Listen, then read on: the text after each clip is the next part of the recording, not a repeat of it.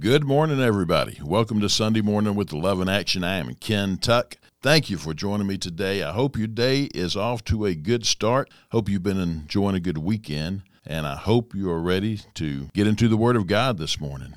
Last week, of course, was Resurrection Sunday, and I taught on the death, burial, and resurrection of Jesus and how he had to go through what he did to make atonement for our sins, and then really dove into the resurrection and just to celebrate, what Jesus has done for us. And we need to keep celebrating, always continually celebrating our Lord and Savior and what he has done for us. And because Jesus has conquered sin, death, and Satan by rising back to life, he offers that same resurrected life, eternal life, to everybody, to you and to me, to everybody around this world. He offers eternal life through his death, burial, and resurrection. And I know many houses of God were just filled with people last week, and that's always exciting to see. It's also a little heartbreaking because I wish it was like that every week. But Easter is one of those Sundays where many people will come to church, sometimes because mama or grandmama said, come on, we're going to church, and they want to make mama and grandmama happy, so they go to church. But a lot of people heard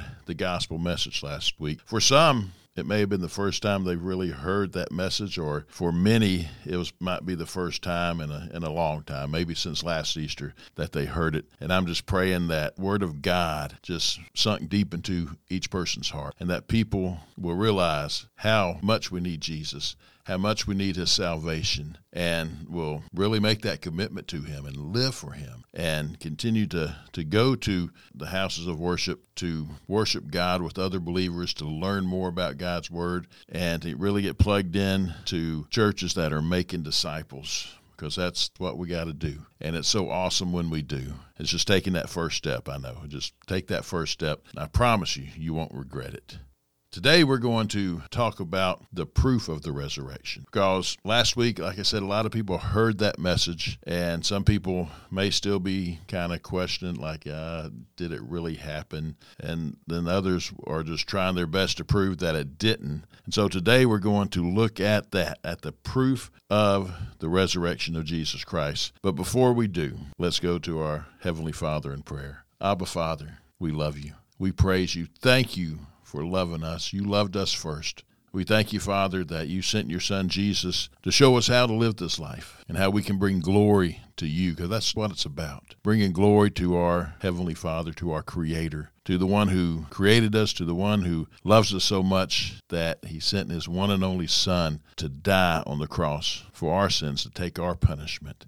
And thank you, Father, for raising Jesus back to life. And we know, Jesus, you reign and you live forever. And your arms are open wide, inviting people to come in. Come into the family of God. Come into the household of God. And the only way is through you, Jesus. So today I pray that people who are listening, that Holy Spirit, you will just convict them of that need, convict them of their sins. And Lord, just let them see the truth. Open their eyes, Holy Spirit, to the truth of your gospel. And that, Jesus, you truly are the one and only Son of God, the Messiah, the Savior of mankind. And Lord, I just thank you for each one listening and want to lift up their needs to you, Father. You know what they are, and you know everyone who's listening right now. And just ask you to just work in each person's life. If somebody needs healing, I pray for healing. If somebody needs help in the realm of finances, I pray for that. Whatever those needs are, Lord, we lift up to you. And just ask you, Holy Spirit, to teach us now as we dive into your word, Father God. And we ask you, Holy Spirit, to lead us into all truths. And Father, may we be doers of your word and not hearers only. And it's in your holy name, Jesus, we pray. Amen. So last week, the resurrection message was shared all over the world. And like I said, it was a celebration, and we need to keep on celebrating Jesus always. But to some people, to non-believers, they're out there saying, well, it sounds good, but how do we know that it's true, that it all really happened? And you know what? That's a fair question to ask. And there's nothing wrong with asking that question. And today, I want to provide some proof for you. Now, there's so much more proof than what I can put into these last 25 minutes that we have together. But I'm going to do my best to give you some proof so you can chew on that. And I pray see that Jesus is real and what he did really happened and that he really did come back to life. So we can start this conversation by me really just saying something very simple. And it's all the Jews and the Romans had to do was to prove that Jesus did not rise from the grave. And if they could have done that, then they would have squashed Christianity right then, and we probably never would have heard of it again. Because they did kill Jesus, because they wanted to stop this movement that he had, this Jesus movement. And they thought that killing him would do that. But then they remembered something. He talked about rising from the dead. Let's look at that, Matthew chapter 27. I'm going to read verses 57 through 61. When it was evening, there came a rich man from Arimathea named Joseph, who was a disciple of Jesus. Now, this is after Jesus was crucified and died on the cross. He went to Pilate and asked for the body of Jesus. Then Pilate ordered it to be given to him, and Joseph took the body and wrapped it in a clean linen shroud and laid it in his own new tomb, which he had cut in the rock. He rolled a great stone to the entrance of the tomb and went away. Mary Magdalene and the other Mary were there, sitting opposite of the tomb. So we see Jesus, he died, and he was put into this tomb, and a big stone was rolled in front of it. Well, the Jews, they started thinking, and they devised a plan to make sure that the body of Jesus didn't go anywhere, because they remembered what he said. And let's read that in Matthew 27, verses 62 through 66. The next day, that is, after the day of preparation, the chief priests and the Pharisees gathered before Pilate and said, "Sir, we remember how that impostor said while he was still alive, 'After 3 days I will rise.' Therefore order the tomb to be made secure until the third day, lest his disciples go and steal him away and tell people he has risen from the dead, and the last fraud will be worse than the first." Pilate said to them, "You have a guard of soldiers. Go, make it as secure as you can." So they went and made the tomb secure by sealing the stone and setting a guard. So they sealed the stone, the big stone that was rolled in front of the tomb. They sealed it, and they had a guard of soldiers protecting it, making sure it doesn't go anywhere. And the guards, they would have looked inside the tomb, make sure the body was still there, and then they would have sealed it. And sealing the stone, one thing you got to think about, that would make it impossible for anyone to enter the tomb and then merely replace the stone. So like it's sealed, and nobody could roll it away and then take the body out and roll it back and act like nothing happened, because it was sealed. So you couldn't do that. And I think it's interesting as we read this that the disciples, while all this was going on, when Jesus was arrested, they started hiding. When he was crucified, died, buried, put into that tomb, they were hiding. They were fearful for their own lives. Their leader had just been killed. And so they were probably figuring, we're next, because they were leaders within this movement, and they were Jesus' disciples. But the Pharisees, they evidently took the Lord's promise to rise on the third day a little bit more seriously than the disciples did. But however, they didn't believe that this resurrection was possible, and especially the Sadducees. They didn't believe in the resurrection of the dead. But even though they didn't believe that this could happen, they remember him talking about it. And so they assumed that his disciples would steal the body. But their paranoia served only to strengthen the evidence for the resurrection, for their preparations to prevent the theft of Jesus' body. It merely eliminated that possibility of a plausible explanation for the empty tomb 3 days later could be made. Nobody could explain what happened other than Jesus rose again. So when they're planning and they're scheming to make sure nobody took the body, they actually provided the greatest evidence that Jesus did rise again, because they had a guard of soldiers, so nobody was going to take that body from them. They sealed that tomb, so you couldn't just open it up, take the body, and put the stone back. Only the miraculous happened. And Jesus rose from the grave. And I just find that fact interesting, that they were so caught up in making sure his body doesn't leave with his disciples, that what they did actually gave even more proof, more evidence to Jesus rising from the grave. So the simple fact is, neither the Jews nor the Romans could prove that Jesus did not rise from the grave. That's all they had to do. They both didn't want the Jesus movement, and so all they had to do is prove that Jesus didn't rise from the grave, but they could not do that. Next, I would argue that we have all kinds of proof throughout the New Testament that Jesus rose from the grave. We have the Gospels of Matthew, Mark, Luke, and John. Of course, they all write about Jesus, the death, burial, and resurrection of Jesus Christ. We have letters in the New Testament from the Apostle Paul, from Peter, from James and Jude. And the whole New Testament is predicated on the fact that Jesus rose from the grave, that the resurrection took place. We wouldn't have the New Testament if he didn't do that. We would just have the Old Testament. We see in the New Testament that Jesus, he's now the head of the church. The apostles and the first century Christians, they're praying to him. And if Jesus didn't rise from the grave, they wouldn't be doing any of that. Tens of thousands of people soon became followers of Jesus after his resurrection, right there in Jerusalem, right there where it was most dangerous to be a Christian. The leader had just been killed. The Messiah had just been killed. And so it was dangerous to be a Christian. But people kept believing. People kept following him. And why? Well, because, first of all, it's true. Jesus did die and rise again on the third day. But people right there in Jerusalem, they started following Jesus because there were so many witnesses to the fact of Jesus rising up from the tomb. He appeared to each one of his disciples. He appeared to Mary Magdalene. She was the first one who saw the resurrected Jesus. And then we also read that he appeared to over 500 people at one time. And let's read this. Out of 1 Corinthians chapter 15, verses 3 through 8. Paul writes, "For I delivered to you as of first importance what I also received, that Christ died for our sins in accordance with the Scriptures, that he was buried, that he was raised on the third day in accordance with the Scriptures, and that he appeared to Cephas, then to the 12. Then he appeared to more than 500 brothers at one time, most of whom are still alive, though some have fallen asleep," which means some have died. "Then he appeared to James, then to all the apostles. Last of all, as to one untimely born, he appeared also to me."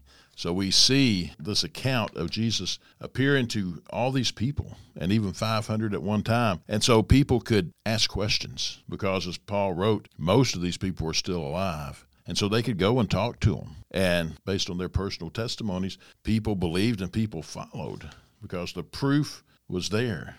And we know that tens of thousands started coming to the Lord right away. And I believe it's like in 10 years, over 100,000 people right there in Jerusalem came to faith in Jesus Christ. I mean, in Jerusalem, again, that was so dangerous. But they believed because they had proof, and it's true. And they were able to talk to all these witnesses. So now, fast forward to 2023, there's around 2.4, 2.6 billion people who profess to be Christians around this whole world, the largest religion in the world. And it all started when Jesus rose from the grave and people saw him and started sharing his gospel with others. And again, if it wasn't true, then it would have got squashed a long time ago. But we have all this proof in the Bible about the resurrection of Jesus Christ. So I can hear people saying, well, okay, Ken, that's in the Bible. Probably a little biased, wouldn't you think? Well, no, because I believe it's the truth, and it is. But that's also a fair question for non-believers. And so it's still not enough proof. So let's look at some external proof, and there's plenty of it. And I'm just going to share just a handful of it with you. But just to show you there's external evidence, non-Christian evidence of Jesus and of the resurrection of Jesus Christ. We have the non-Christian historical accounts of Flavius Josephus and Cornelius Tacitus. Even the Jewish Sanhedrin, who corroborated the early Christian eyewitness accounts of these important historical aspects of the death of Jesus Christ. So even the Sanhedrin, there's proof there as well. But let's look at Josephus. He was a first century AD Judeo-Christian historian. He was a Jew, and though his writings are really few in numbers, they are very large. And he was a very well-respected and well-read historian from the first century. One of the books he authored is The Wars of the Jews. And then he also wrote The Antiquities of the Jews, which details the history of the Jewish people from creation on the narrative in Genesis to the time of his writing, again in first century A.D. And, of course, those were the New Testament days and thereafter. And Josephus is best known, however, among Christians for his referral to Jesus in the Antiquities of the Jews, which was one of the earliest pieces of historical evidence for Jesus outside of the New Testament. So, again, we're talking about a non-believer. This is outside of the Bible, who's writing about Jesus. I'm going to share a paragraph from the Antiquities of the Jews so you can hear it for yourselves. Josephus writes, "At this time there appeared Jesus, a wise man, if indeed one ought to refer to him as a man. For he was a doer of startling deeds, a teacher of people who received the truth with pleasure. And he gained a following, both among many Jews and among many Greek origin. He was the Messiah Christ. And when Pilate, because of an accusation made by the leading men among us, condemned him on the cross, those who had loved him previously did not cease to do so. For on the third day he appeared to them again alive, just as the divine prophets had spoken about these and countless other marvelous things about him. Up until this very day, the tribe of Christians named after him has not died out. So that's pretty strong words from a non-believer, testimony about Jesus, writing it in history about the Jews. And so you can see he had nothing to gain by making something up, but he wrote it because as a historian, you research and you find facts and you write about it, and that's what he did. Well, how about Cornelius Tacitus? Well, he lived between AD 56 and 120. He was a Roman historian, an orator, and a politician, and he's best known for historical writings including the Annals, Histories, and Germania. Annals is one of the earliest non-Christian sources verifying Jesus' crucifixion. Tacitus also recorded the false accusation that Nero made against Christians when he blamed them for the Great Fire of Rome in AD 64. Now, this reference, coming as it does from a non-Christian source, it really lends credibility to the fact of Jesus' existence. Again, what did he have to prove by making up something? He was a non-believer. He was a Roman. But he was writing history. And again, historians, they find the facts, they write about it. He mentions Christus, which is Latin for Christ, and his execution at the command of Pontius Pilate. And of course, that reference correlates with Scripture, which states that Pilate gave in to the request of the Jews for the crucifixion of Jesus Christ. And although Scripture is sufficient in providing an accurate testimony to the life, death, burial, and resurrection of Jesus Christ, the fact that a pagan Roman historian referenced Jesus' crucifixion provides further evidence to those inclined to doubt Jesus' existence. So again, another proof outside of the Bible, and this coming from a non-believing, a Roman pagan historian. Well, let's move on to modern day and how people have tried to disprove the Bible and what happened there, try to disprove Jesus and what happened. If Jesus didn't rise from the dead, then the foundation of Christian faith would forever be destroyed, right? We wouldn't have a faith. Josh Dowell, a former agnostic and a big skeptic, spent more than 700 hours researching evidence for the resurrection. He set out to disprove it and spent 700 hours trying to figure this out. And he explains it like this. He wrote, "I have come to the conclusion that the resurrection of Jesus Christ is either one of the most heartless hoaxes ever foisted upon the minds of men, or it is the most fantastic fact of history." And as he studied, he was persuaded by the evidence, and his research led him to the conviction that Jesus' resurrection is indeed the most fantastic fact of history.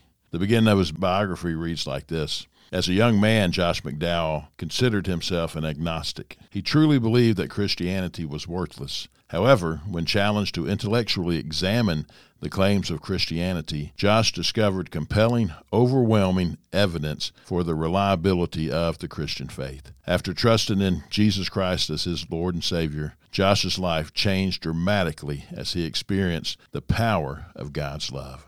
That's awesome. He set out to disprove Jesus, disprove the resurrection, and he ends up being a born-again believer. Another ardent skeptic was English journalist Frank Morison, and he believed the resurrection was mythical and began researching for a book to prove that to be so. He set out to prove it didn't happen, to prove that it was a myth. However, as he examined the evidence, Morison changed his mind, as well as the theme of his book. What was it that changed Morison's mind? Well, evidence, proof. Morison's research led him to discover the validity of the biblical recording in a moving and powerful way. His book, Who Moved the Stone, is considered now by many to be a classic apologetic on the subject of the resurrection. That's awesome, isn't it? Here's a man, he set out to disprove Jesus Christ, disprove the resurrection, and he ends up, through his research, writing a classic apologetic book about the resurrection. the more you dig, the more you find that Jesus is real, that his death, his burial, and his resurrection is real. And when you come to that realization, then you realize, I need this Jesus. I want him to be my Lord and my Savior. Let me mention one more skeptic, and that's Lee Strobel. And Lee was a avowed atheist, and he was convinced that people created God because they were afraid of death. They just came up with this theory of a God because they were afraid of death, and it would make them feel better as they approached death or had loved ones who would die. And the thing about Lee that I can relate to is he was a journalist. And he knew how to report. He knew how to dig and find facts. And so he set out to prove that all this was a sham. And what really got him going on this was he was married, and his wife befriended a Christian woman who they became friends, and they started studying the Bible together, and she ended up giving her life to Jesus. Now, that was Lee's worst nightmare. An atheist who thought Christianity was a sham, and now his wife is now a Christian. And he was like, okay, that's it. I'm going to set out, and I'm going to prove that this is just all made up. Nothing's real about it. So he spent 2 years investigating Christianity, and he concluded that there's one central question. Did Jesus or did he not return from the dead? And Strobel, as I said, he was an avowed atheist. He really lived a hedonistic lifestyle.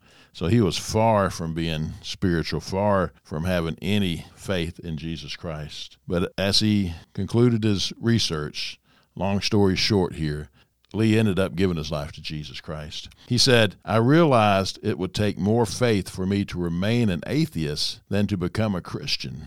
He added that his journey wasn't complete until he accepted for himself this free gift of forgiveness and eternal life. So his verdict, after 2 years and really a lifetime of searching, was this: Jesus claimed to be the Son of God, and he backed it up by rising from the dead. Praise God. And there's stories after stories just like this.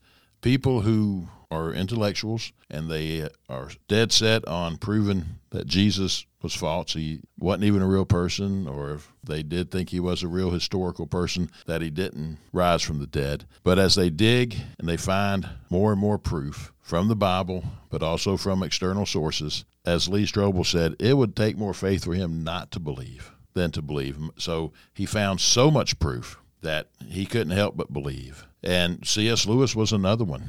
He wasn't a believer at all, and he didn't think it was real, but we all know he became one of the great Christian writers of, I was going to say our time, but it was really a previous generation, but we still get to enjoy his writings.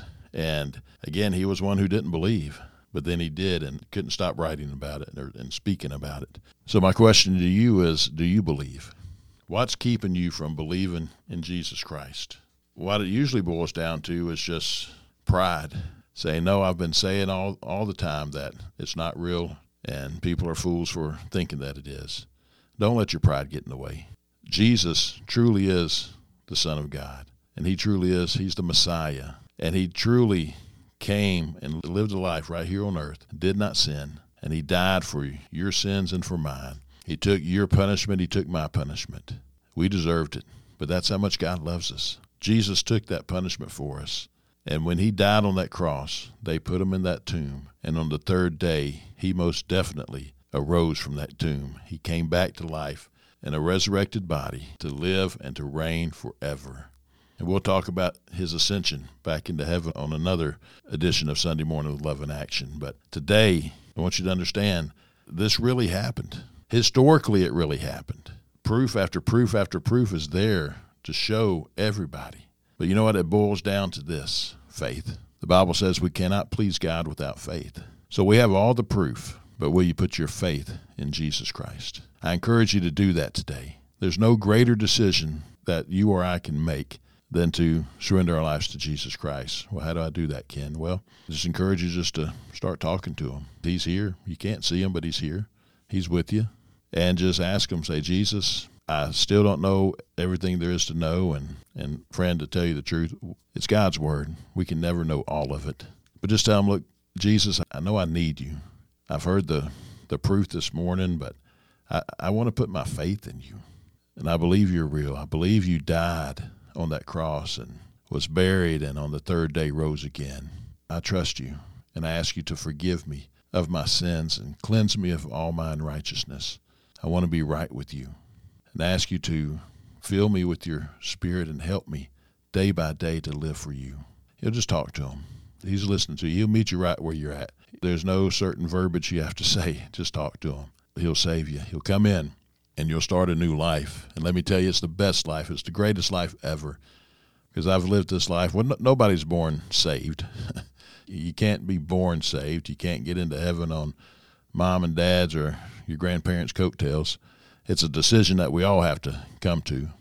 And if you do, you'll get to experience a whole new life.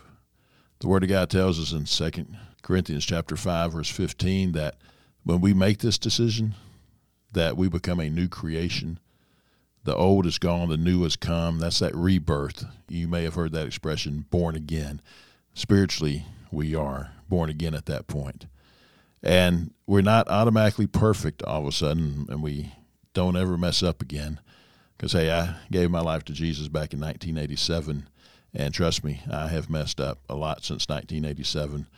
But the thing is I can go to my Father, God, and ask him to forgive me. And I know that he will, and he'll cleanse me. And why is that? Because 1 John chapter 1, verse 9 tells me that. And I know that when my time here on earth is done, that I'm going to go be with him, because he promises that in his word. We even see it on during the crucifixion, when he tells one of the criminals that are being crucified as well, that when he asks Jesus, remember me when you enter your kingdom. And Jesus says, today you'll be with me in paradise today. And so I have that confidence, not in me, but it's all in Jesus. And you too can know that if you give your life to Jesus now, he's your Lord, he's your Savior, live for him. And when you die, you won't have any doubts. You're going to heaven. And the other truth is that if we don't, then eternal punishment is what's waiting for us. And let me share a scripture with you. I'm going to read out of 2 Thessalonians chapter 1, starting in verse 7. When the Lord Jesus is revealed from heaven with his mighty angels in flaming fire, inflicting vengeance on those who do not know God, and on those who do not obey the gospel of our Lord Jesus, they will suffer the punishment of eternal destruction, away from the presence of the Lord and from the glory of his might, when he comes on that day to be glorified in the saints and to be marveled at among all who have believed, because our testimony to you was believed. So you see, if we don't come to faith in Jesus and we deny him, the word is very clear on telling us that eternal punishment, eternal destruction, away from the presence of the Lord forever and ever. And I have to ask, are you okay with that? I hope you're not. I'm sure not. I want to be with Jesus forever. Just like he tells us in John 3:16 that God so loved the world that he gave his one and only Son, that whoever believes in him shall not perish but have eternal life. We get to have eternal life with Jesus. And I pray you make that decision today to give your life to him. If you have any questions, please feel free to email me at ken.tuck@loveinactionministries.com, ken.tuck@loveinactionministries.com, or call us at Love in Action. Our number is 334-494-4995. That's 334-494-4995. I'd love to hear from you. And if you make that decision to follow Jesus, I'd love to hear from you. Well, we are out of time, and I want to thank you for joining me this morning. And I pray you have a wonderful week coming up, and that you'll remember all week long that Jesus loves you. And I pray that the Lord will bless you and keep you. May the Lord cause his face to shine upon you and be gracious unto you. May he lift up his countenance upon you and give you peace.